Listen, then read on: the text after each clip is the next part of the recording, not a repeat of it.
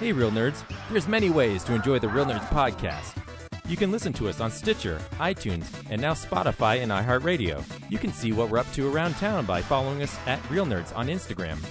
And if you want to send us your thoughts, you can email us at realnerds@gmail.com or call us at 720-6nerds5. Like us on Facebook at Real Nerds Podcast or tweet us at Real Nerds. And now on with the show. Roll camera, action! Well, a real nerd knows who shot, and a real nerd can follow the plot, and a real nerd can... Doesn't talk through film. I'm sorry.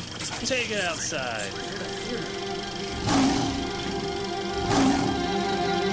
Well, a real nerd knows who shot, and a real nerd can follow the plot, and a real nerd will give it all they got.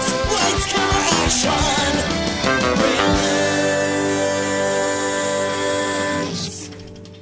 Welcome to Real Nerds Podcast, your number one source to listen to nerds talk about movies.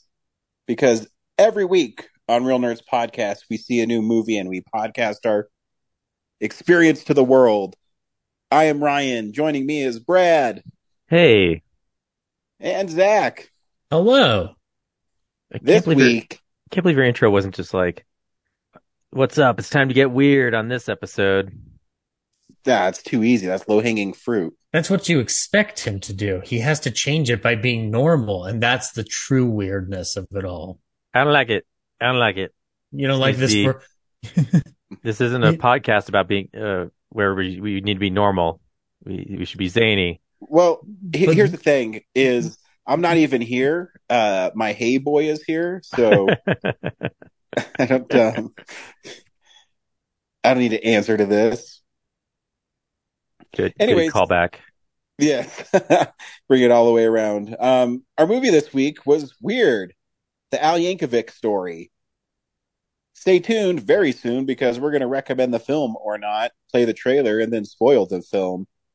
I mean, I guess it's kind of hard to spoil a film that's 100% true and based on someone's actual life, but we're going to do it anyways. Yeah, it was fun.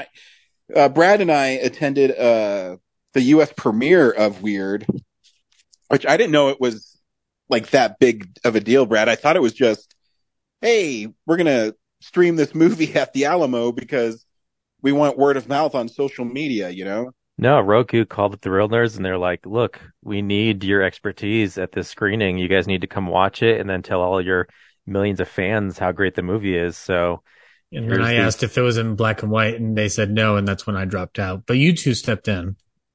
Yes. Yeah. And that was really... They gave us free shirts. Yeah. And wigs and mustaches. And I look like good old Lou Albino from the Super Mario show in the 80s. Cool, you can replace Chris Pratt. Nah, Chris Pratt will be fine. I don't know. That voice has me concerned. Yeah, his voice has you concerned. I talked to this, and I guess you weren't on the episode, Zach. No, I wasn't. Do you really want an hour and 45-minute long movie of someone going, hey, what you doing over there? Come over here. Considering that I've spent 5 to 6 something years with a podcast where you've done that during some of my reviews, yes, I do kind of want to hear that for an hour and 45 minutes. I mean, I don't. I'm grown accustomed to it. Because, I mean, Bob Hoskins was fine as Mario, and he just talked like himself.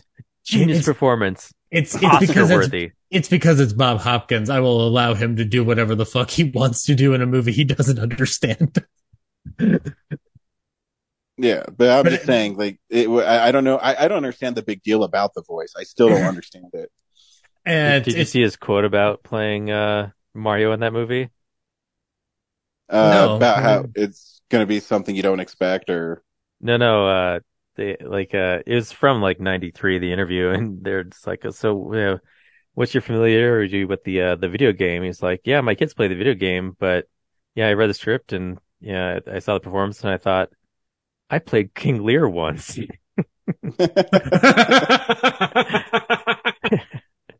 I'm in this movie, yeah. Yeah, good for him. But yeah, no, I don't understand the controversy about it, and I never will. You I can't. don't think The it's movie just. I don't think it's a controversy so much as just my personal opinion is that it doesn't sound that fun. But Jack But Black why as though? Bowser. I don't understand though. You have to help I me understand. I'm sorry. As much as somebody who like actively wants to push against stereotypes being portrayed in Hollywood going forward, that Mario voice is kind of ingrained in my head to where I'm just like, I will go along with it, but it's going to take some adjustment period. Because when I saw the trailer, I'm like, he doesn't sound like Mario. Yeah, Charles Martinet is still in the movie though, which I think is interesting. They're like, yeah, we're gonna still have you in it, but you're not gonna play that lead character that you're known for. Well, I I mean, mean, even in the games where the Mario and Luigi games where Mario has actual dialogue, it's all in word balloons, and he just goes, "I'm and it reminds me of this Conan O'Brien remote where he went to Italy and he was just walking up the streets going, "Cannoli, Monticello," and and everyone was saying hi to him, and his his producer friend who speaks Italian fluently says, "You're being an ass." He goes, "I think people will like it." And this one girl passed him, and he went, "Rigatoni," and she called him an asshole. So I mean, yeah, I don't I know. mean, I'll give it a shot. You're siding with the internet, Zach, and I don't like it. No. I'll never side with those Halloween ends hating assholes. I'm just saying I'm gonna walk in with caution. I guess is what I'm Why? saying. It looks fun, It does look fun. Jack Black sounds like he's fucking cool as Bowser. I'm down with that. and Keegan Michael Peel sounds fun as Toad. Yes, he does. Peel. Keegan Just merge Michael two people together. Yeah, that's oh my God, it's like the Thing, Ryan. It's you combine Jordan Peele and Keegan Michael Key into Keegan Michael Peel. Yeah, no, that's what they are. They're always. That's how I think of them. I think of them as one person as the bellhops outside of the hotel, and Liam Neeson. yo, bro, Liam Neeson. No, I won't side with the internet. I won't go at it with hate, but I am kind of like, I wish you were trying to push it a little bit. I don't know. Just a Your teeny take is bit. exactly what the haters on the internet are saying. Okay, then maybe I'm a hater on the internet. But how about I go in with an optimistic attitude as opposed to people who will just actively trash it immediately? Okay. That sound good? I mean, I guess you can take the spot of Corinne because she hates everything. So, No, I'm not that full of vitriol. At the end of the day, that movie does look beautiful animation wise. Like that looks stunning. I want to see that. all right. Come on. Give me a chance. I'll do Not it. you're the one who judged it without seeing it, not me. I did see I saw the trailer. I'm only judging the trailer. I have no idea what the full movie's going to be. Where I'm pretty sure he says like one sentence in the trailer. Yeah, Mushroom Kingdom, here we come. It sounds okay-ish. I think it's when he falls and he goes, "What the?" And I'm like, "Whoa, okay." It just sounds like Chris Pratt, but fair enough. I'll go in with an open mind. I'll stop being a hater.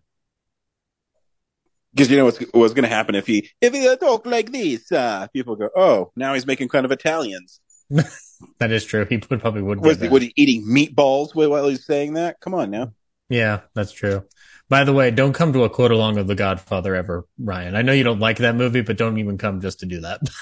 It's not that I don't like it. It's one of those movies, just like The Shining, where I think they're super overrated. Oh yeah, you're right. But anyway, back to weird though. You guys got name called from what or not name called, called out in a positive way at the event, if I recall correctly. Yeah, I guess the MC of it, his name was Trevor, and he said he listens to our show. Thank you, Trevor. And mentioned us at the opening as podcasters being in the house. So, it was Brad's awesome shirt design that I told him to design that got us noticed. So in a way, it's kind of my shirt design. In a way. Yeah, sure. Let's go with that. I was like, you should do Hell to the Nerds, baby, with a chainsaw. And you're like, oh my God, that is so genius. You're the genius of all geniuses. And I said, I know. Just let's make it happen. And he said, I can make it happen. I know. Just think of all the shirts we could have sold if I'd left it and not put the Real Nerds podcast name on it. It should have stayed Hill the Nerds, baby. We probably would have sold a lot more. I blew it. I was like, oh, we got to maintain consistent branding. Well, Malia and I like wearing ours, so you got three of them out of us. So mission accomplished. Plenty more. If anyone listening wants, plenty more. Here, I got an idea, Ryan. Guys listening to the show, if you want to spite me for me being so vitriolic just now with the Mario trailer, buy a T-shirt and spite me. So our T-shirt next year is going to go, "It's the real nerds," and like over a plate of spaghetti. No. I'm not pushing it for it to go that far. Oh, it's going to be a hybrid Bob Hoskins, Chris Pratt, Mario design.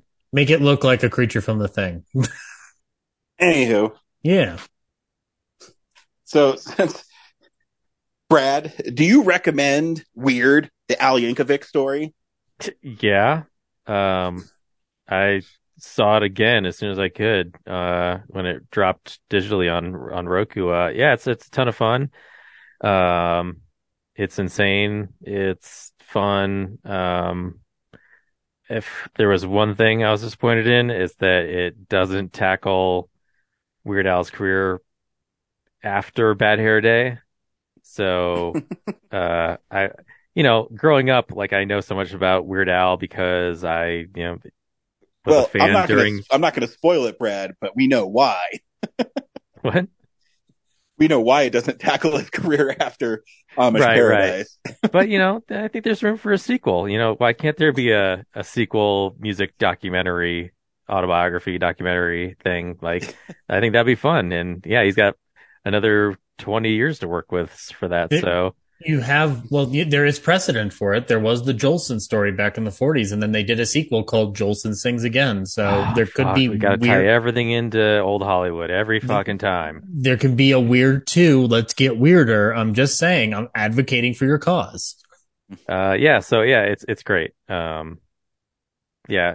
think the biggest thing people ask me is like, how does it compare to a UHF? And I'd say it's different and less zany, but fun in a new way. Yeah, this is one of my favorite movies of the year. One, because I knew from the first trailer that this would be really funny, and I didn't know how funny it was going to be, where it just, I don't know how to describe it, but it takes a lot of left turns and stuff you don't expect at all. Because, the trailer highlights the Madonna stuff and, like, the silliness of it, but there's a lot of really weird, like, out of left field turns it takes.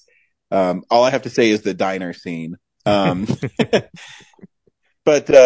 before we get into spoilers, yes, you should see it. Like I said, it's one of my most favorite movies of the year. Here's the trailer for Weird. Put it in. I'm tired of people thinking I'm some kind of joke. Your dad and I agreed it would be best if you just stop being who you are and doing the things you love. My whole life, all I wanted. I'm afraid we found your son at a polka party. Is to make up new words to a song that already exists. Oh, well, you should do that then.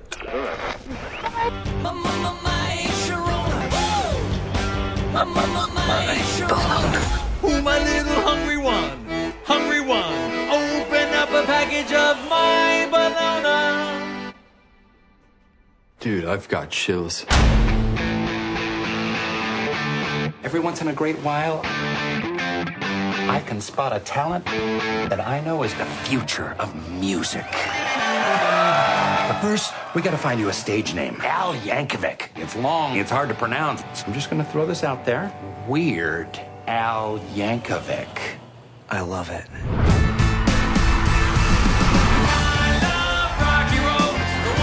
Weird Al has taken the world by storm. Do I know you? Madonna. I was wondering if you were going to do a parody of my song, Like a Virgin. I'm curious, is that song Autobiographical? Yes. Except for the fact that I've had a lot of sex. Name me one creative genius that doesn't have a checkered past involving alcohol. That's the medicine. And drugs. I think Madonna's a bad influence on you. What? No offense. I'm a train wreck. My parents wrote me off. I pushed away my band. You're all just a bunch of normals. I'm the weird one. You gotta take care of yourself. I saw in you something special. An artist with something to give to the world. In front of all the billions of people watching around the world right now, all I want to say is be as weird as you want to be. Yeah! You will never find true happiness until you can truly accept who you are. Thank you.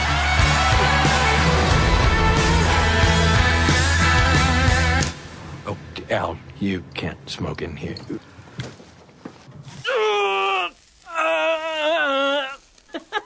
I totally deserve that.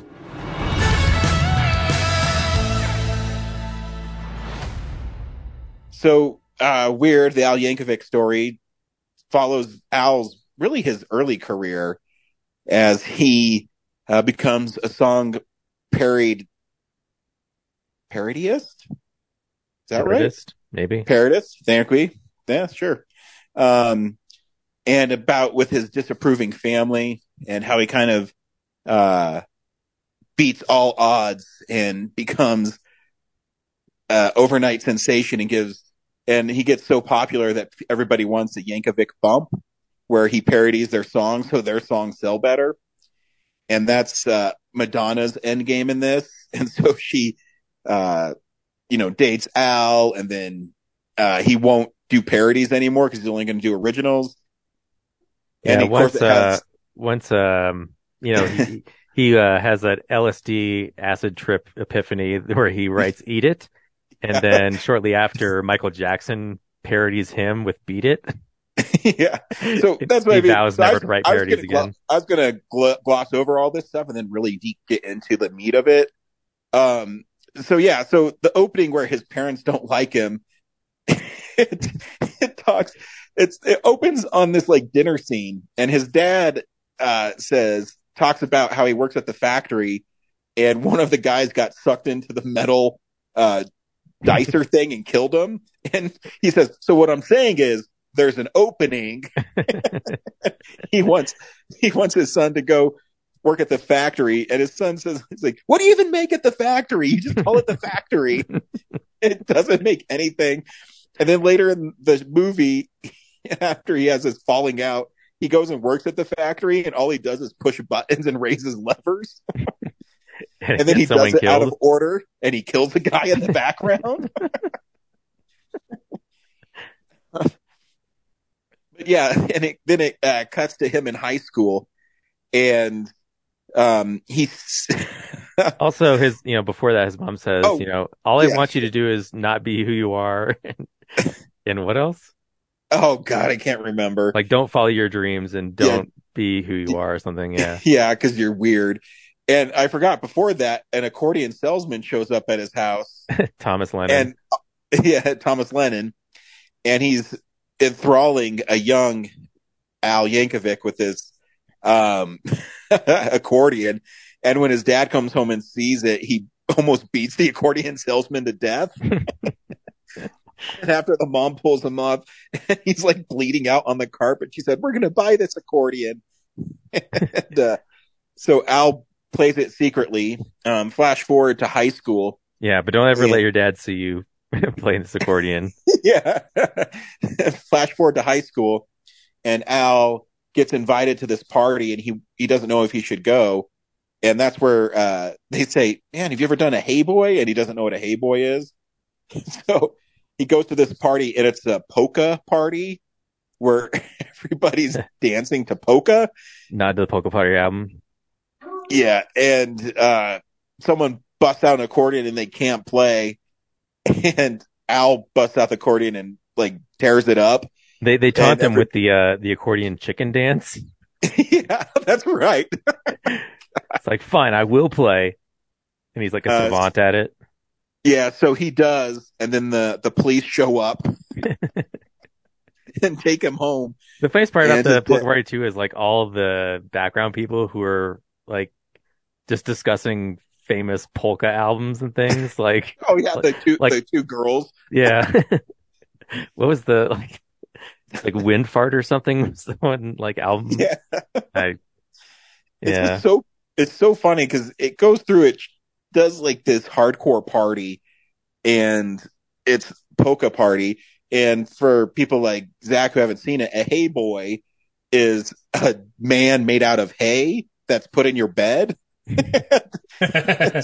To fool your parents and to think you're sleeping there. Yeah, to fool your parents. Like a Ferris Bueller move, kind of. Yeah, but it's a like hay. Oh God. So anyways, he gets thrown out of his house and he lives with his roommates. Well, he goes to college. Like once he turns 18, he doesn't get thrown out, but because his dad, like after he gets busted by the cops, for playing an accordion at a polka party, his dad finds out he's been playing the accordion in the closet, and then finally Al comes out and confesses that he's like, I'm great at this, and I'm gonna. My dream is to write the new music to other people's words, and his dad's like, "Where you been playing that accordion?" Then he finds it and smashes it. He's like, "No." Yeah. How does he describe it? I want to win an award for playing a very specific style of music with the very specific instrument or something. I want to play, it's in a very specific genre of music. Yeah. I want to win an award playing accordion in a very specific genre of music. Yeah, something like that. Yeah. So anyways, he goes to California, lives with these guys, and they're all talking about dreams that they have. And I forget each one of the guys' dreams, but they're really silly. Yeah. And they're also already his, like, Jim West, Bermuda Schwartz. Like, it's already the band he accumulated over time. But, like, right out of the gate, it's these four guys. Yeah. Yeah. And, so he sits down and he says, I've always really wanted to write new words for songs that have already been written. And they tell him to do it. He says, I can't. And he goes, hey, Al, I need inspiration. Yeah. So, My Sharona comes on and he's making them bologna sandwiches. And so it becomes My Bologna. It's also stuck on a loop on the radio. Yeah, that's right. So he sings My Bologna, and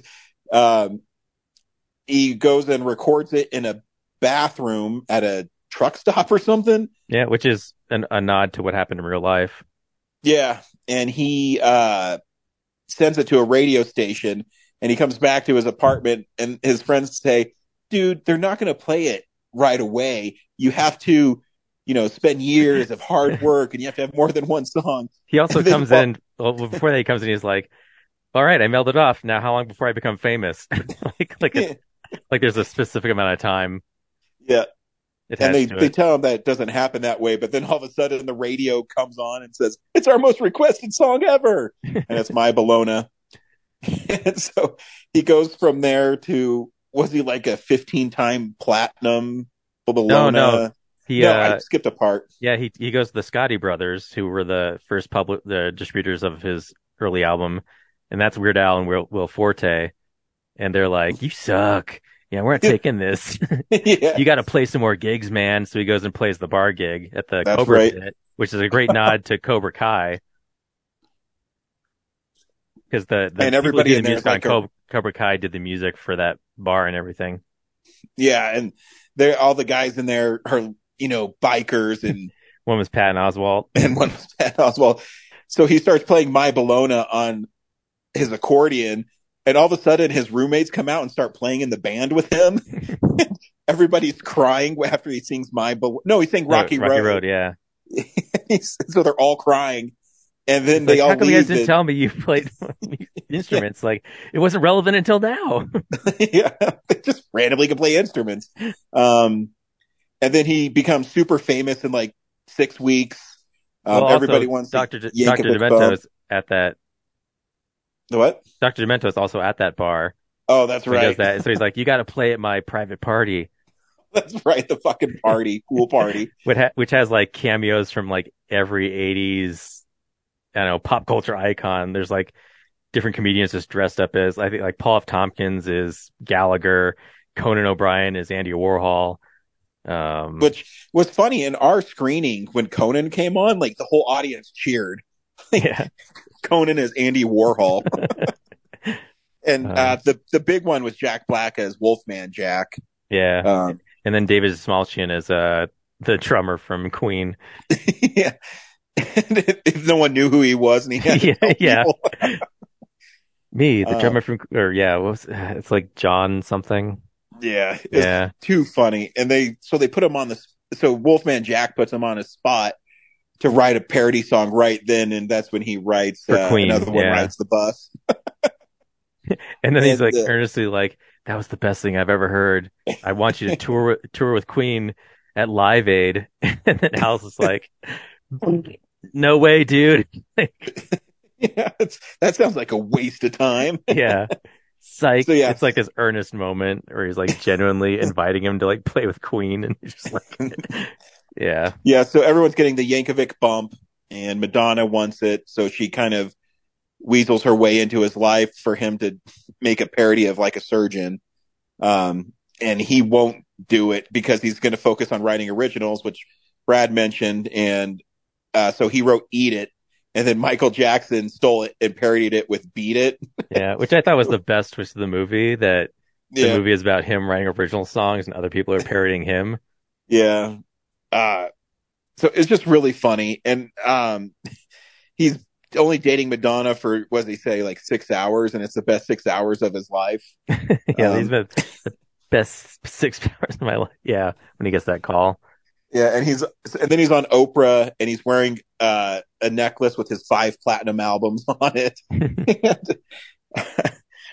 So yeah, he dates Madonna, and there's a thread throughout the film where Pablo Escobar wants him to play for him, and he refuses. And he finally writes Like a Surgeon, or performs it after he is in this like near death experience in a car accident. Yeah, like Madonna, like after the Beat It scandal, she gets him hooked on booze, so he starts to getting drunk a lot, and so it leads to breaking up with the band and going on a bender, and then that's when he finally writes Like a Surgeon, and then he starts to, I don't know, get pissed off at the crowd because he won't play Beat It or Eat It. Yeah. And afterwards he goes to a diner with Madonna, and they're going to tour together. And while they're there, Madonna gets kidnapped, and he has this like John Wick fight inside the diner. And he finds out that Pablo Escobar has kidnapped Madonna to get him to go to Colombia to perform for his birthday party. But the Hey Boy comes back because he distracts the guards with a Hey Boy. So they shoot the Hey Boy, and then he shows up and shoots all the guards. Yeah, it becomes like a nod to his Rambo skit in UHF at that point, where he's mowing down dudes in the Colombian jungle. Yeah, and it's just great. So he finally sees Madonna with Pablo Escobar, and he gets shot, and everyone thinks he dies, but he pops back up because the bullet was stopped by his platinum records that he's wearing around his neck. And he takes one of them and throws it into Pablo Escobar's skull. And what does he say? You just got platinum or something. Yeah. So yeah, the movie's really fucking silly. Yeah. And then Madonna, like there's a void in the drug cartel, so Madonna takes over. Again, this is 100% true. Yeah, it's all autobiographical. And so they have this part where at the end he's at an award show, and Dr. Demento offers to adopt Weird Al, and he says, "No, I made up with my dad, so we're good." Because his dad turned out to be Amish and wrote Amish Paradise. Yep. Yeah, it's just stupid. And then you think he's learned a lesson because he's going out to accept his award, and his speech is about how great he is and how everyone else is stupid. He's gonna thank everyone later in private.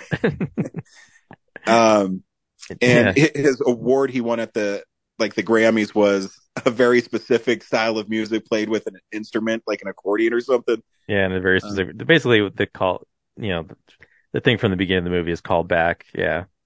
Yeah, and then he gets assassinated at the end. Yeah. I don't think people were ready. If you don't know Weird Al, how dark his humor is a lot. It was actually, oddly enough, it was pretty close to a PG movie. Yeah. And then there's that one in memoriam still where it's like gory. Where he gets killed. Yeah. You're like, oh shit. Yeah. Yep, because the last title card was Weird Al was assassinated by Pablo Escobar. Or no, by Madonna Saccone. Yeah, in 1984. Yeah. So he never made it past 1984. He was too big for this world. And even though Bad Hair Day came out in like 96. Oh, and there's that great pan of the audience and Coolio's sitting there like fuming. Yeah. During Gangster's Paradise. But yeah, all that happened before 1985. Yeah, so the movie's really silly. I know we blazed through it, but there's just too many jokes, and it doesn't really do it justice. But I really miss movies. I've said this before. Some of my favorite movies are movies like that, where everybody treats it seriously, and the dialogue is really stupid, and what's happening is really exaggerated. But Daniel Radcliffe is great in this, and he really commits to the role. He's funny. Evan Rachel Wood is great as Madonna. Rainn Wilson is really funny as Dr. Demento. And that's really the main characters in it. And then there's a lot of cameos I read an interview with Weird Al, and for that pool scene, he just went through his Christmas card list and asked if people would come out for a day to help him shoot this. Which we learned they shot the whole movie in 18 days. Yeah, it's pretty impressive. Which is insane. But yeah, I just had a lot of fun with it. And I loved the left turns it made. I loved how it was loosey-goosey with the facts. Yeah. And it was really, because it was a parody of, music biopics about someone who writes parodies.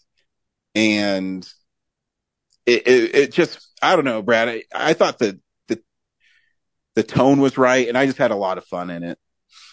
Yeah, it's one of my favorites of the year.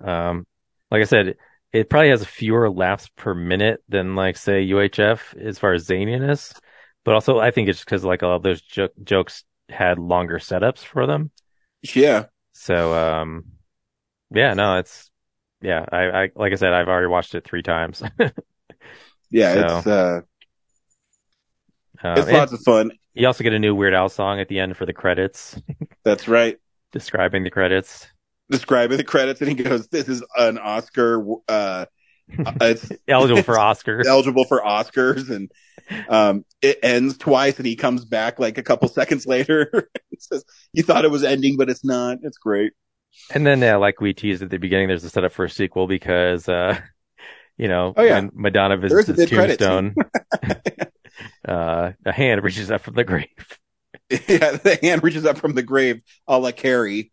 Actually, my other favorite joke was the epitaph on the tombstone was I forget what year. It's 1964 or something, his birth year. And then it says, for the death year, it just says eat it or ate it.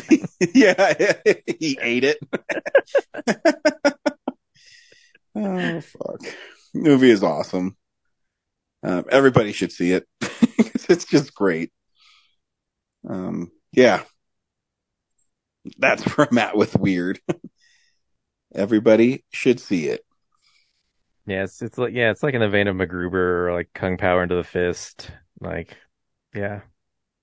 Even the the like Naked Gun movies, you know. Yeah, and I don't think you have to be a Weird Al fan to enjoy it. There's a lot of Weird Al winks in it, but I think it's broad enough where anybody could watch it and enjoy it. Yeah, I was lamenting that, you know, it didn't have, you know, his latter career really in it at all, but I get that because in order to reach a broader audience, I think most people know enough about him that's covered in this movie. Yeah, and if I remember right, I think Eat It made it to number 12 on the Billboard charts. Yeah. So, yeah. I mean, in the movie, like that was his biggest hit, and in real life, I think at that time, that was, you know, he got an attention with My Bologna and Rocky Road, but it wasn't until Eat It hit that, you know, he parodied the most famous musician at the time. So, and what's cool is, you know, Michael Jackson liked that he did it, and for the I can't remember if it was, I watched an interview, I don't know if it was for Eat It or for Fat. I think it was for Fat. He let him use all the same sets and stuff for the authenticity of it, which is really cool.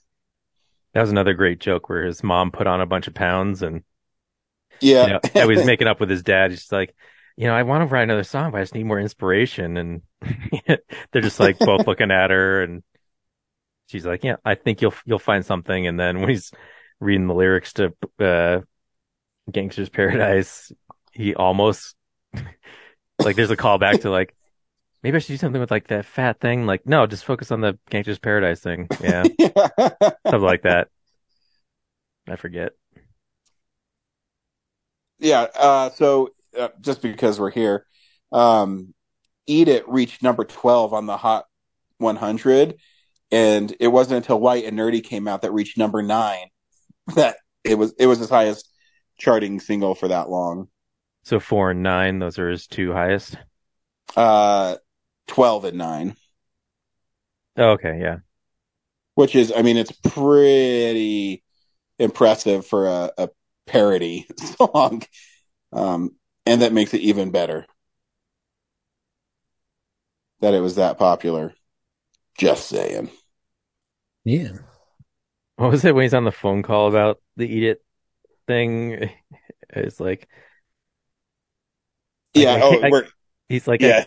I can't stand that people are copying my words to other people's music. Hitting the phone on the, no, but it's phrasing of like I'm frustrated that people are copying my words to other people's music or something like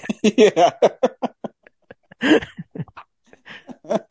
Yeah. Oh, shit. Love it. So yeah, so if you couldn't tell, Brad and I really enjoyed the Al Yankovic story. But we're not the only ones. I think it's like at 90% on Rotten Tomatoes or something. Mm-hmm. Maybe even higher. Has anyone talked about like comparatively like UHF? Like, you know, obviously it doesn't have the box office, but is like the Roku stats comparable to? I don't know. How would you even? Because UHF kind of tanked, didn't it? Yeah, it got swallowed up in that 89 summer. That was huge. Yeah. So it's at 84% on Rotten Tomatoes. But Roku hasn't released like watching stats or anything. Yeah, and I mean, I don't know how they do it. I mean, I'd be surprised if it wasn't Roku's highest streamed movie of all time. Because, I mean, who watches Roku? I know Bree watches Roku. So. Yeah. Me too. So yeah, when UHF came out in 1989, it grossed $6 million. So is Roku completely free? Like you can download the app and it's totally free? I don't know about, I think you could download the app. I have the dongle for the TV, so that's where I get it. And I had to pay for that dongle. But once you've got it, you know, plugged into USB, you can just download the app for free. Okay. Or I think it comes preloaded actually. But yeah, you just log on like any other app and yeah, just select Weird and it's ready to go. Because the other stuff has commercials in it, correct? Actually, the movie has commercials in it when you watch it on Roku. I just pulled it up on Roku.com right now to see, and it's got little commercial dots in it. But are you saying that those are commercials within the movie? Yeah, so it's kind of like watching on TV. Oh, okay. Like a Or TV. like on Hulu now. Hulu puts commercials into their movies now too. Yeah. Mhm. And HBO Max does that too as well. Yeah. Well, depending on the plan you have, I guess. Yeah, on the free plan. Yeah. Yeah. I don't know if there's a Roku premium plan. There might be. Maybe it doesn't have that, but I'm fine with the free. Yeah, it wasn't that frustrating, to be honest. Like maybe because I saw it at the theater, to begin with. Yeah. I mean, I will say Hulu's, they have usually, I think, 3, but Hulu, the last commercial break is, there's still usually about an hour left in the movie, so they don't, break up the climax or anything. Mm-hmm. But yeah. See Weird. The Al Yankovic story. Yeah. This is a big news story of the week. It's real news.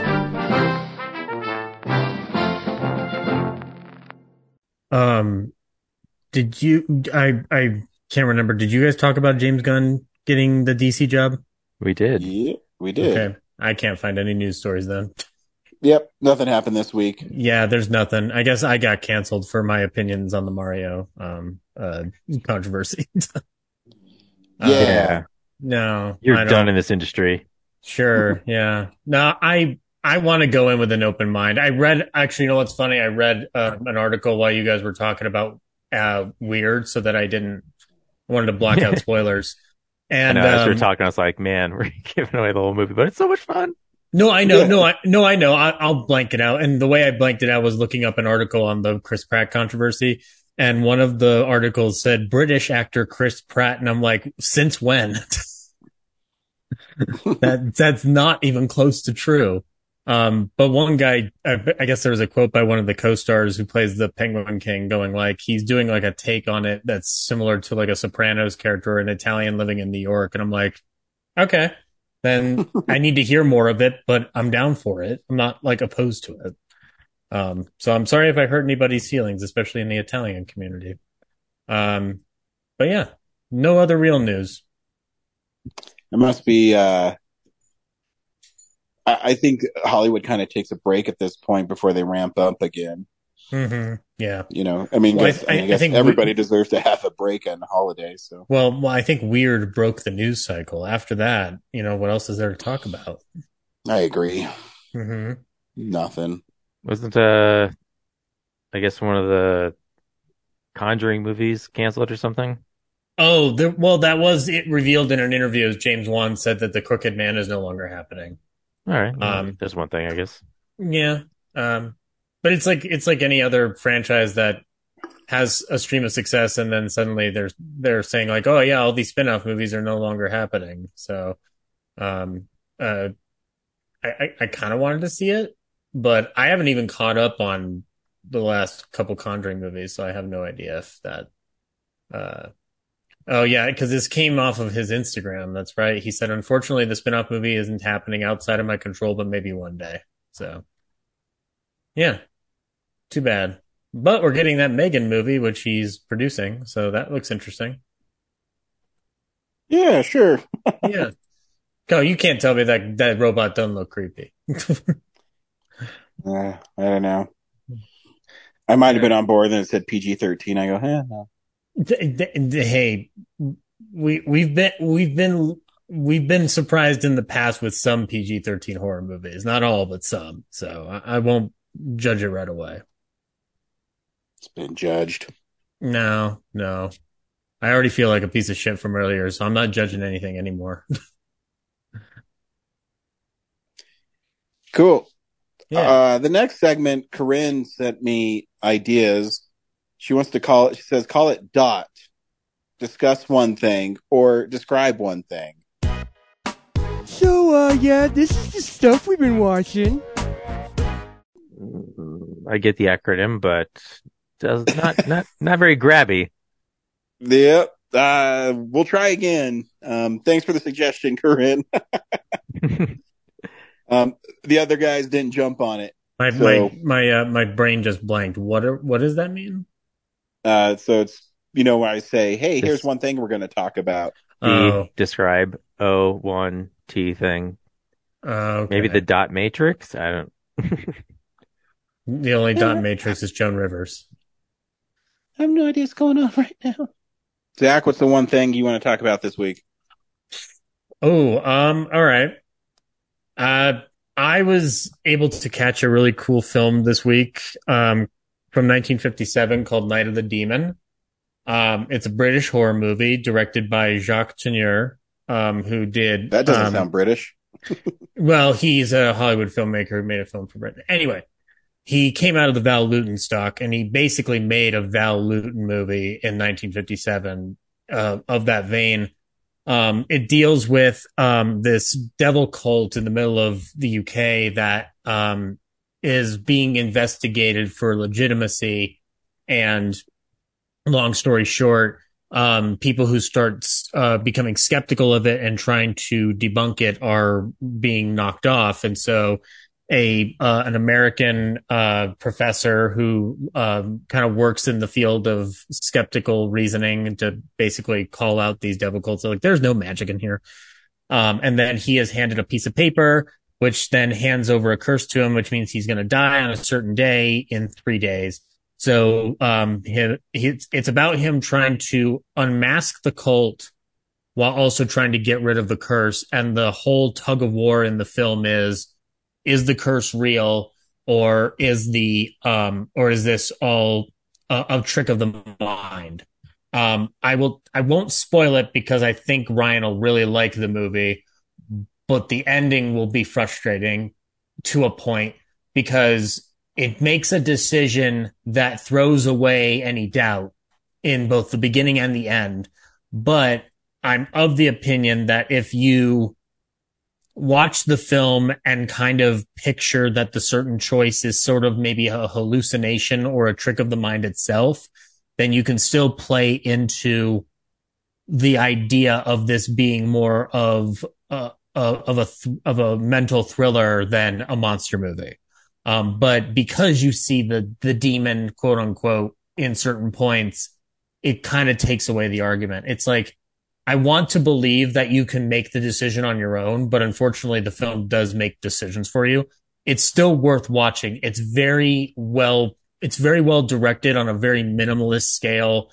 It's really utilizing a lot of anxiety that's lurking in the shadows and not necessarily relying on any monster element for the majority of its prowess. There's a scene where they're trying to hypnotize a former cult member and he loses his goddamn mind and jumps out of a fucking like 3-story building and just collapses onto the ground. And it's harrowing. It's very intense and very action beat a minute for a movie that will also take its time. So it has the best of both worlds in it. So yeah, if you can find Night of the Demon, be sure you find the 96-minute cut that the UK had and not the 80-something minute version that the US has, because they apparently butchered it and made it a mess. But yeah, that's the one thing I would recommend, especially as we're coming out of horror season. If you still want your horror fix, Night of the Demon is a fucking beautiful, beautiful movie. Nice. Yeah. Brad? I'll leave it up to you. Which of these do you want to hear about? Banshees of Inisherin, Empire of Light, or those two. I don't even know what Empire of Light is. Yeah. It's Sam Mendes' next movie. About Olivia Colman works in a movie theater in like 1980, 81. And all the... I honestly can't tell you what it's about. Like, it was so unfocused. It was good. Like, everyone's acting their asses off, but there's so many different narrative threads going on that I was like, what is the point of this? It just feels like a bunch of stuff is happening. You know, they all have important things, but they don't seem to interconnect that well. And, yeah. All right. So I guess you should tell us about the other one. The one where Colin Farrell and oh man, I'm blanking on the guys. Brendan Gleeson. Yeah, are feuding. Yeah, that was also fun. It was another one where it kind of, I don't know, I didn't feel like it went anywhere special by the end. The trailer's pretty straightforward in the fact that Brendan Gleeson's character is done hanging out with Colin Farrell's character. And then you just kind of watch it escalate, once he threatens to cut off his fingers if he doesn't stop bothering him.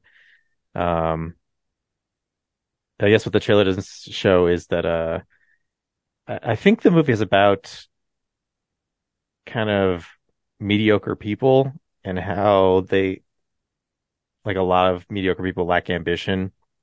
Colin Farrell's character is perfectly content, like not improving himself and just living life with no ambition. And then there's Brendan Gleeson's character who aspires to something greater, but at the same time is mediocre at playing the violin. And he aspires to be great at it, at a Mozart level, and thinks that he's, he has a midlife crisis or a late life crisis where he's like, I'm running out of time to make my masterpiece. And I think Colin Farrell has distracted me from doing that. So that's why he's upset, and wants to stop hanging out with him. But he does it in such a drastic way that, makes things worse than they have to be. And so, and like the thing is, he's terrible at the violin. The phrase, those who can't teach. And so he's great at teaching everyone else in the town to play music. But as far as his composition, which becomes the Banshees of Inisherin, he accomplishes it despite, everything he's done. But at the same time, it's not a pleasure to listen to. So, sounds like a violinist comic I'm familiar with. And then, Colin Farrell's sister, she's the only one in the town. She's this woman surrounded by mostly men in this town, and she's well read. She reads books, and she recognizes like this feud and all these guys are just how ridiculous it is, and but everyone here is content to just not pursue anything more than themselves, and so once she has it out, she takes it. And then Barry Keoghan, I think is his name, Keoghan. Barry Keoghan, yeah. Keoghan.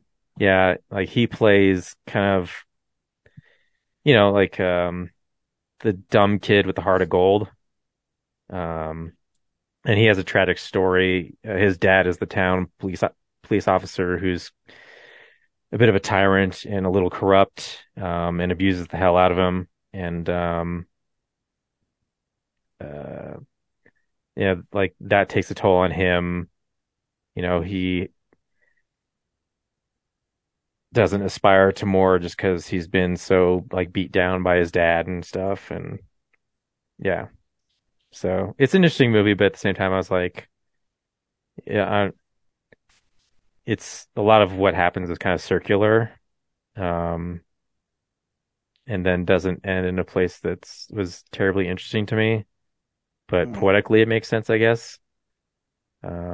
So yeah, I was gonna throw Meet Wally Sparks in there. It was free on YouTube, but like I don't think there's much to talk about. I couldn't finish it. He still gets no respect. I think that was on your film explosion list for that year, right? Possibly. No, it was. I believe it was. I think it's really funny. That party scene in the very beginning is so long. It was so long. I think it's probably because you're watching it on YouTube is why you don't appreciate it. I watched on Roku. It was free. I think it was still the DVD copy too. Like I think it said 480p resolution. Oh yeah, I'm sure. But yeah, it was like I thought Rodney Dangerfield is funny in it, and his jokes are even like the ones that have not aged well in that movie. There's still a certain charm to it, but narratively, I think it's 45 minutes before the plot kicks in. Yeah. You don't need a plot. And the plot is just that he needs to like suck up to the mayor of the town so that he can like get him on his, Jerry Springer-ish talk show. But yeah, it takes so long to get to that point. Like they just hang on that party for so long. So, yeah. Yep. Some people just don't respect the Dangerfield. Mm-hmm. And then Do you think he'll ever get it? And then real quick, I watched Aliens at the Esquire, and I panned it earlier, and it is way better in the theater than watching it at home. So that's a fun movie. I bumped up some stars because despite the horrible, horrible dialogue that's still there, it was like one of the few, like I know how that movie goes, and I was sitting there just like in this ball of tension as they're trying to escape most of the stuff, in the second half. I'm just like, I can't believe I'm just like tightening up here. I shouldn't be. This tension shouldn't be here, but I'm feeling it. Well, it's because you just don't appreciate James Cameron as a filmmaker. I appreciate his early stuff, despite his unnatural dialogue. Whatever. Game over, man. Game over. They mostly come out at night. Mostly. That's my favorite reading of a James Cameron line ever. Mostly. Yeah. Also, while I was at the Esquire, I took the opportunity to talk to Troy there, who programs a lot of the midnights, and I asked him, because I've been wondering this myself lately, like, what of the last decade are the new things that people would come out to a late night showing for? Like, what has enough of a fan base to draw a crowd to fill a theater late at night again? Like the stuff he and I watched there, is like 30 or 40 years old now. And yeah. We're an audience that's dipping off and staying home for the most part, and then the people younger than us grew up not being excited about going to the theater. So I'm like, what, other than Marvel movies, a couple here and there, like what is something that, would qualify for that space? And yeah, he told me like, that's what we're trying to crack, because we don't know either. Because if if they're going to keep the midnights, late nights going there, they need to start attracting a younger crowd. And I was like, Mad Max Fury Road is done pretty well when I've gone there. So that's, there's one. And like I said, a Marvel movie to here or there, like Thor Ragnarok or Black Panther. How about Prey? Funny you should say Prey, because, it didn't get like a theatrical like Weird did, but they're totally open to screening Prey. It's just a matter of, because it's technically a Disney film. Is if Disney will let them show it. Yeah, so if they get Marvel movies, I guess they might be able to get Prey. Gotcha. I told them, like, dude, if you get Prey, I know 4 other people that are come see that right out of the gate. So make it happen. Yeah. $50 for sure. Yeah. Yeah. So I'm like, because not even the Alamo has bothered to try and program it. So, have they tried doing their Cats Rowdy screenings again at all? Has that been paying off, or is that kind of Cats Rowdy? Yeah, they did that like earlier this year. Okay, maybe they can go for that again, just for S's and G's. I still haven't seen the movie yet. I was in New York that weekend, so I didn't get to see the audience for that, but I'll ask them next time I'm there to find out how it went. Mm-hmm. I'll tell you, like, I mean, they might want to just start looking at how Alamo programs a little bit and just try to like go within that direction without copying it. Because I went to the Elf screening and man, that thing was packed. That thing was fucking packed. I was shocked. Yeah, but that's also like, the first decade of the 2000s, which, you could put Scott Pilgrim in that group. National Treasure did okay this year. The Mummy. The Mummy movie party wasn't that well attended, but that was the second screening, but it was still fun to go see that in the theater, hands down. Yeah, they're doing that at the Esquire, I think next or in a couple weeks, but that's like a late '90s one. But yeah, the specifically the past decade that has like Mad Max Fury Road in it. It's like I can't think of a lot of things that I can imagine younger crowds coming out to see again because they loved it so much. Inception might have that possibility, or another Nolan movie might No. have that possibility. Oh, come on. No Yeah. way. Come on. People liked Inception. Like cinephile uber nerds liked Inception and Interstellar. Like I'm talking about, like maybe Pitch Perfect. I guess maybe Oh, Pitch Perfect would actually be really good. Yeah. one of them, Pitch Perfect would be really good. like a more of a broader audience. Maybe La La Land? I don't know. People seem to like that one too. I like La La Land, but I don't know if I want to see it at midnight. I know Faye Dunaway loved it so much that she thought it should have won the Oscar. Fuck, I don't know. We have to figure out now. I just thought it was an interesting question to ask. Yeah, no, it's a good quandary. Because So, like I like- said, they don't even know. They're like Yeah. baffled, and they program movies all the time and see audiences all the time. Oh, I wish that somebody was replaying Knives Out right before Glass Onion. I'm assuming the Alamo might be doing that at some point, but that's something I wish would happen. I'd like to see Knives Out in the theater again. I mean, yeah, there's plenty of things I want to see, but my Yeah. question is, Oh, like what's the big audience grab? yeah, what do general audiences like want to come out to see again? Fast and Furious movies, maybe? Yeah, maybe they could do Fast Five, maybe. Mm-hmm. Yeah. But yeah, Not Batman v Superman, that's for sure. I really think it's just Marvel movies. Like, Yeah. and yeah, I pitched them doing like, well, you could do Infinity War one weekend and do Endgame the following weekend. Yeah. Yeah. I'm not gonna lie, I might go back out for that. I don't know. I think audiences would come out for No Way Home again.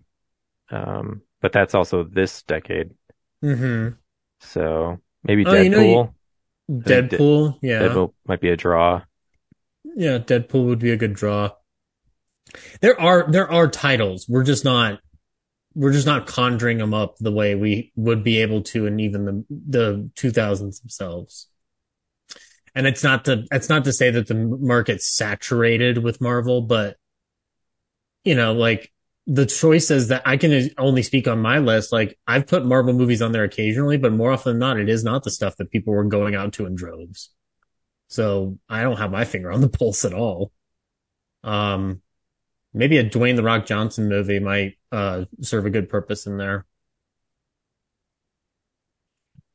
Oh, is it my turn to talk? Yeah.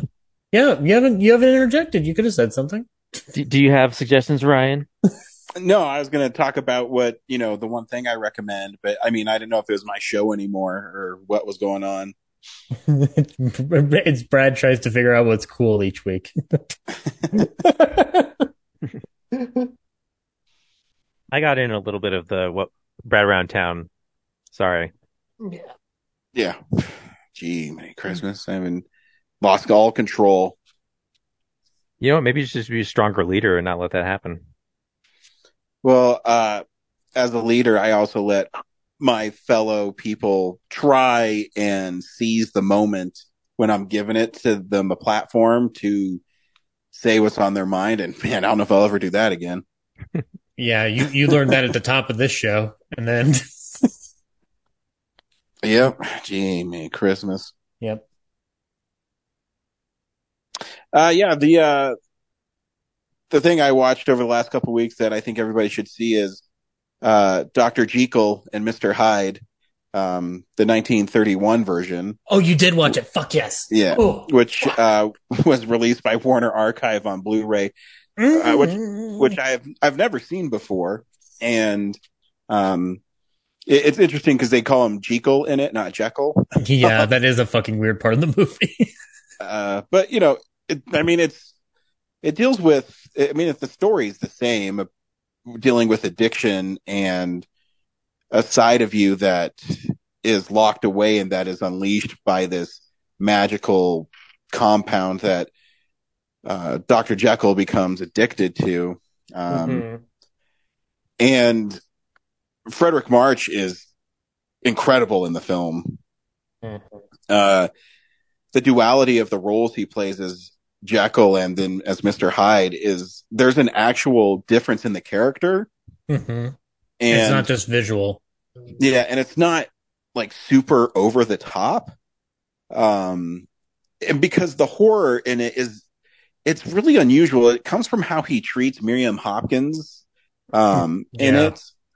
And he's just so cruel and he's so mean because she's a prostitute. So he believes her to be less than he is. Mm-hmm. And Jekyll's descent into madness is even more heartbreaking because at the beginning when he is Jekyll, he's a really brilliant guy.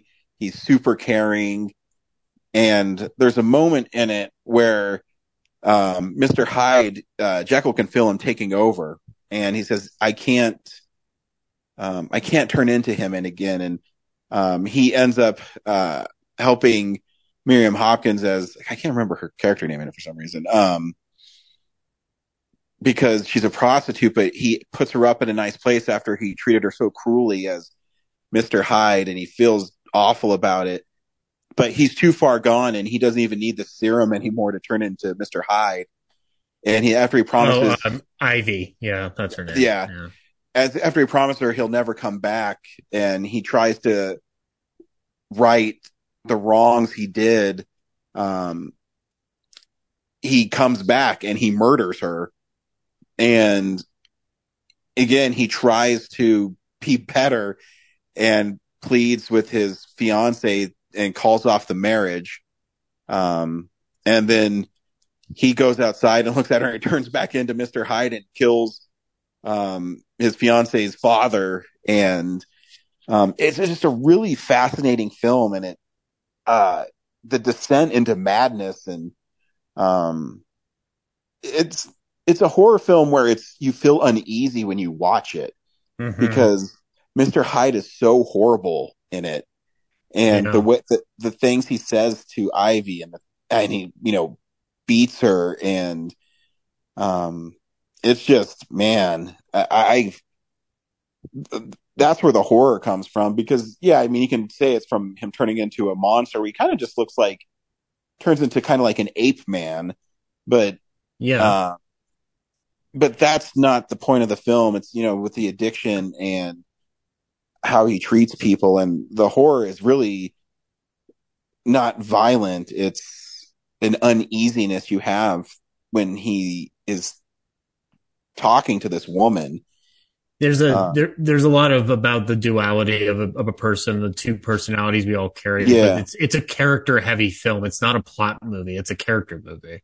Yeah, it's brilliant. It's one of my favorite horror films from that era for sure. It's the one that was able to break the mold and get an Oscar for Best Actor, which never happens. I'm glad I waited to get the Blu-ray, because it is stunning. The transfer, and it comes with a Bugs Bunny cartoon, which is really funny.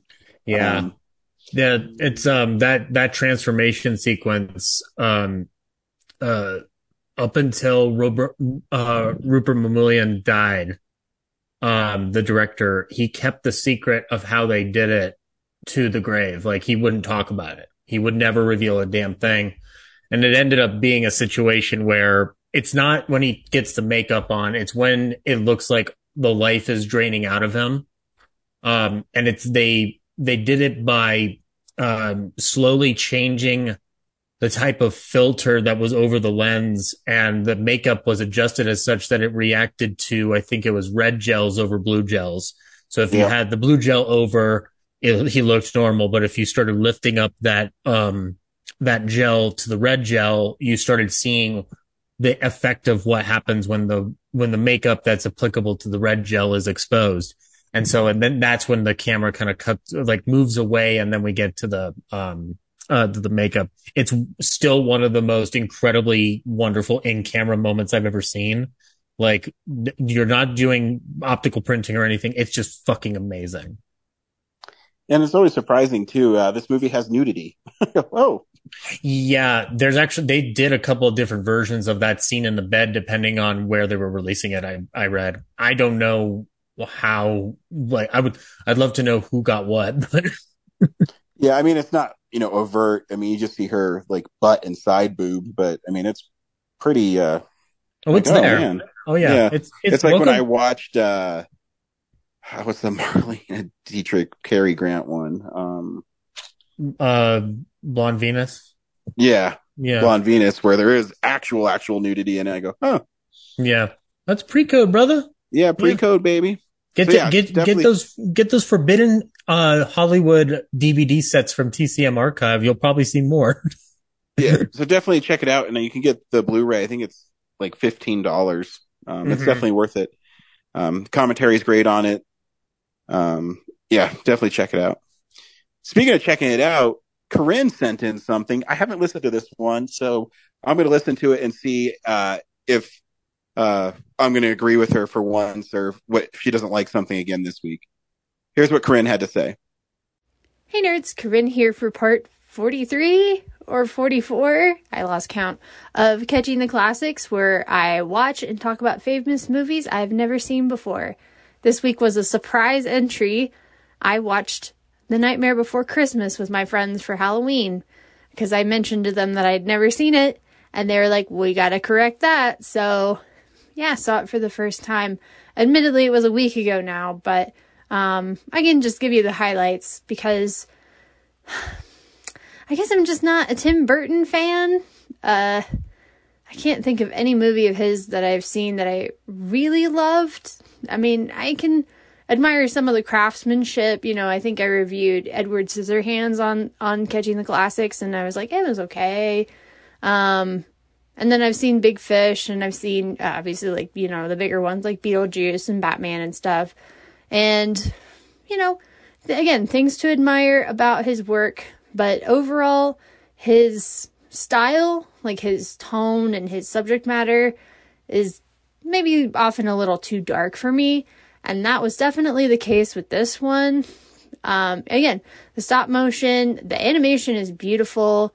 And in its own, quirky way, I was like, these designs are very, fantastical and, very imaginative and everything. So visually, it was great. Well, you know how I feel about dark and disturbing and gross things. So, but setting that aside, objectively, I can say it was really well made. And I thought the voice acting was fantastic. I guess where it falls for me is it seems very short. It's like, what, 80 minutes? I don't even think it's 90 minutes. Yeah, and there's a lot of singing, which I know, I'm a musical fan. Why would I have a problem with that? But there's a lot of songs, and some of them are kind of unnecessary. I don't know. I mean, the opening two were perfect. I was like, this is Halloween. It's like, it's setting the stage. It's introducing you to the world. And then whatever Jack's song is, where it was very much like a Disney, like, I Want song. And then they kind of kept going. And I'm like, oh, so this is almost more of like a stage musical where they don't stop singing than it is a movie musical where songs are kind of intermittent. And I think that they needed to have maybe like 2 or 3 fewer songs, or maybe like condense them into a single song. The fact that the villains get 2 songs, because you have like the one with the kids where they're like kidnap Santa Claus, and then Oogie Boogie gets his own song later. And I was like, okay, so the villains get 2 different songs in this. So yeah, I could have condensed that. Also, I guess I wasn't big on Oogie Boogie in general, just because they hype him up, but then I don't feel like he gets a lot of screen time after that. And I don't know. Yeah, I don't even know if you really needed a villain. I think the kids were just fine as the villains, and, obviously, okay, they need to kidnap Santa Claus, and then they just, hide him away from Jack and everybody else who's trying to bring him back. So, yeah, Oogie Boogie, I was like, I don't even know if he's necessary. But yeah, in general, the story, and it was okay. Like I said, I'm not big into like this creepy crawly, this imagery and, people taking their heads off and limbs falling off and, the undead and all this. That always freaked me out. Like, cause I saw Beetlejuice as a kid, and I don't, those parts where the people were dead or they're taking off their limbs and shit always freaked me out. And I'm very glad that I watched this as an adult, because if I had seen it as a kid, I probably wouldn't have liked it for that reason. So, yeah. Wasn't my favorite thing ever. I see the merit. I understand why other people like it, especially because my friends and I, we were debating, like, so, because they've seen it, and they were debating, like, is this a Halloween movie that is it more Halloween or is it more Christmas? Like, when's it more appropriate to watch it? And I think they landed on, it seems more of a Halloween movie. And I felt that way as well. I felt like, no, with the darker imagery, you kind of need to watch this on Halloween in preparation for Christmas. I mean, you probably could watch it the other way, where it's like you're watching it on Christmas, but I feel like it'd be a little bit more out of place.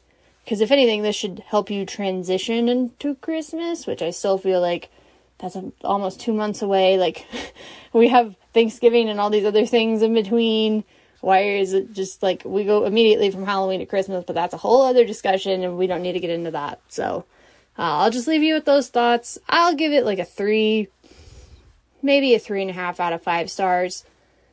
It wasn't my favorite, but I thought it was well crafted, well made for the most part. I still think that the balance of songs to dialogue needed to be a little bit different, and I think it could have been a little bit longer and maybe had trim some things or combine other stuff, or make like a little bit more development. Another thing that bothered me was that Jack and his love interest, whose name escapes me, Sally, I think, Jack and Sally have maybe 2 scenes together, and then they wind up at the end. It's like, I understood that she liked him, so she was, she was in love with him and crushing on him, but he seemed to not really care about her up until like the last minute, and then that's how the movie ended. I was like, there was no build up to this relationship, at least from his side, because, yeah, anyway, so I'm nitpicking at this point, but that's how I felt.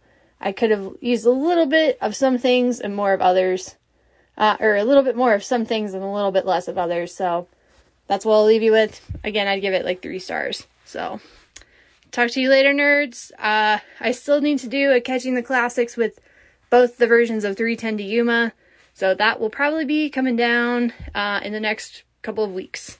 So talk to you all later. Bye. Wow, surprise! Corinne doesn't like something.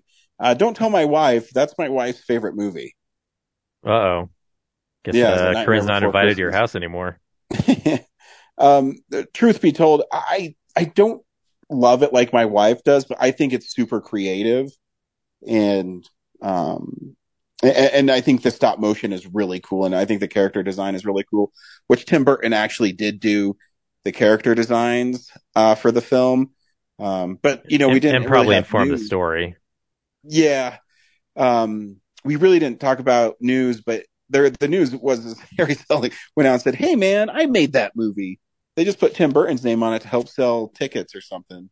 He came up with the story and produced it, but that's not the hours and hours of work that's put into capturing each frame of the stop motion product.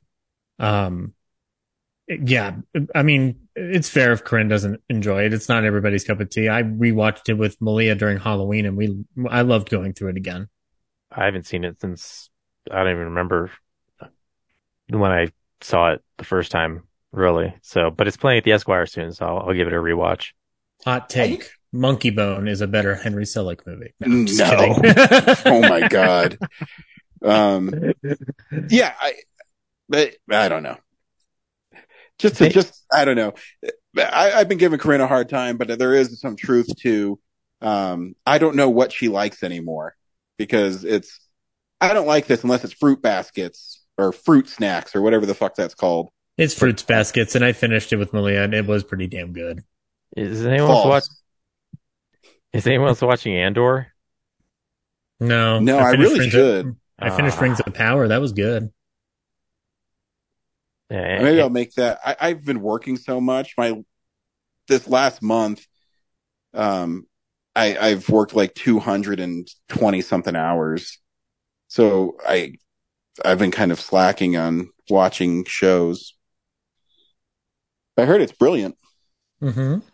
Yeah, it's the Star Wars show for adults, and it does. Yeah, sometimes it's kind of boring. It's a little political and talky, but it's really building to some awesome stuff. Especially this last episode. Corinne hasn't sent anything in for that, probably because she doesn't like it. Yeah, there's no Jedi in it, so you know, and there's no like bad Mandalorian, guy, no Din Djarin. Yeah, there's no bad guy who's murdered a bunch of people who needs to be redeemed for some unknown reason in her eyes. I mean, I don't know. There's no what is it? Reylo combinations that no Reylo wish fulfillment. I love giving people a hard time when they're not here to defend themselves. I know, it's so easy. It is. Corinne, I really appreciate you still sending stuff in and being a part of this podcast. In all seriousness, just maybe try to find something you like. If you send in something that you talk about that you actually like, then I don't know what will happen, but I'll be shocked. Shocked to the core. Maybe next week she'll have a glowing opinion of our movie of the week. Maybe. Crossed. Maybe. What is the movie of the week next week? We'll be seeing Black Panther, Wakanda Forever. Woo! Which I was going to go see Thursday, but Kellen, my little guy, told me today that he wanted to go see it. So I'm going to have to try to avoid spoilers, so I can't go to Corinne's Twitter feed because she loves posting spoilers. Mm-hmm. So I'll have to try to stay off the internet for 2 or 3 days. Yeah. So that means you're going to watch over the weekend? Yeah, I'll watch it Sunday. Yeah, I'm going to go Thursday because I got to go 48 hour for the weekend. Oh, that's right. Ryan, I get off of work on Sunday at like 8 a.m. Let's go together. Yeah. Kellen has hockey from 9:15 to 10:15, but I'll be free after that. Sweet. Just going to drive right to Golden and say, get in, loser. We're going to Black Panther. Oh, yeah, I guess you could bring your kid, too. Nice. There's an 11 o'clock Black Panther on Thursday. That's my showing right there. There you go. 2 people in it right now. Must be nice to have a job where you can make your own schedule. Yep. That's the only benefit. I'm not complaining. I enjoy my new job, so I can't complain. But yeah, I love my job. It's just it's one of the few jobs in this world where you really can't finagle out of what you work. The city it depends on you being there, so it's like if Batman took a day off for 8 years from defending the city. Ryan, the mayor's been taken hostage. Yeah, but it's my day off. Yeah, I'm good. I'm not even supposed to be here today. Your partner's Randall. Fucking squad car. Ryan, there's 10 people trapped in the Argo mine. Yeah, Yeah, I gotta watch my kid play hockey. Should have walked in there. Darwinism at its finest, boys. Hey, did any of you guys win the $1.5 billion Powerball? Did they draw it already? I don't know. Yeah. Malia, did you win the Powerball? No. Well, I guess we're still stuck doing this podcast. Oh. So we'll see you at the movies. It says All right. we're defending. Bye. Well, a real nerd knows who shot. A real nerd can follow the plot. And a real nerd will give it all they got. Lights, camera, action. Real nerds.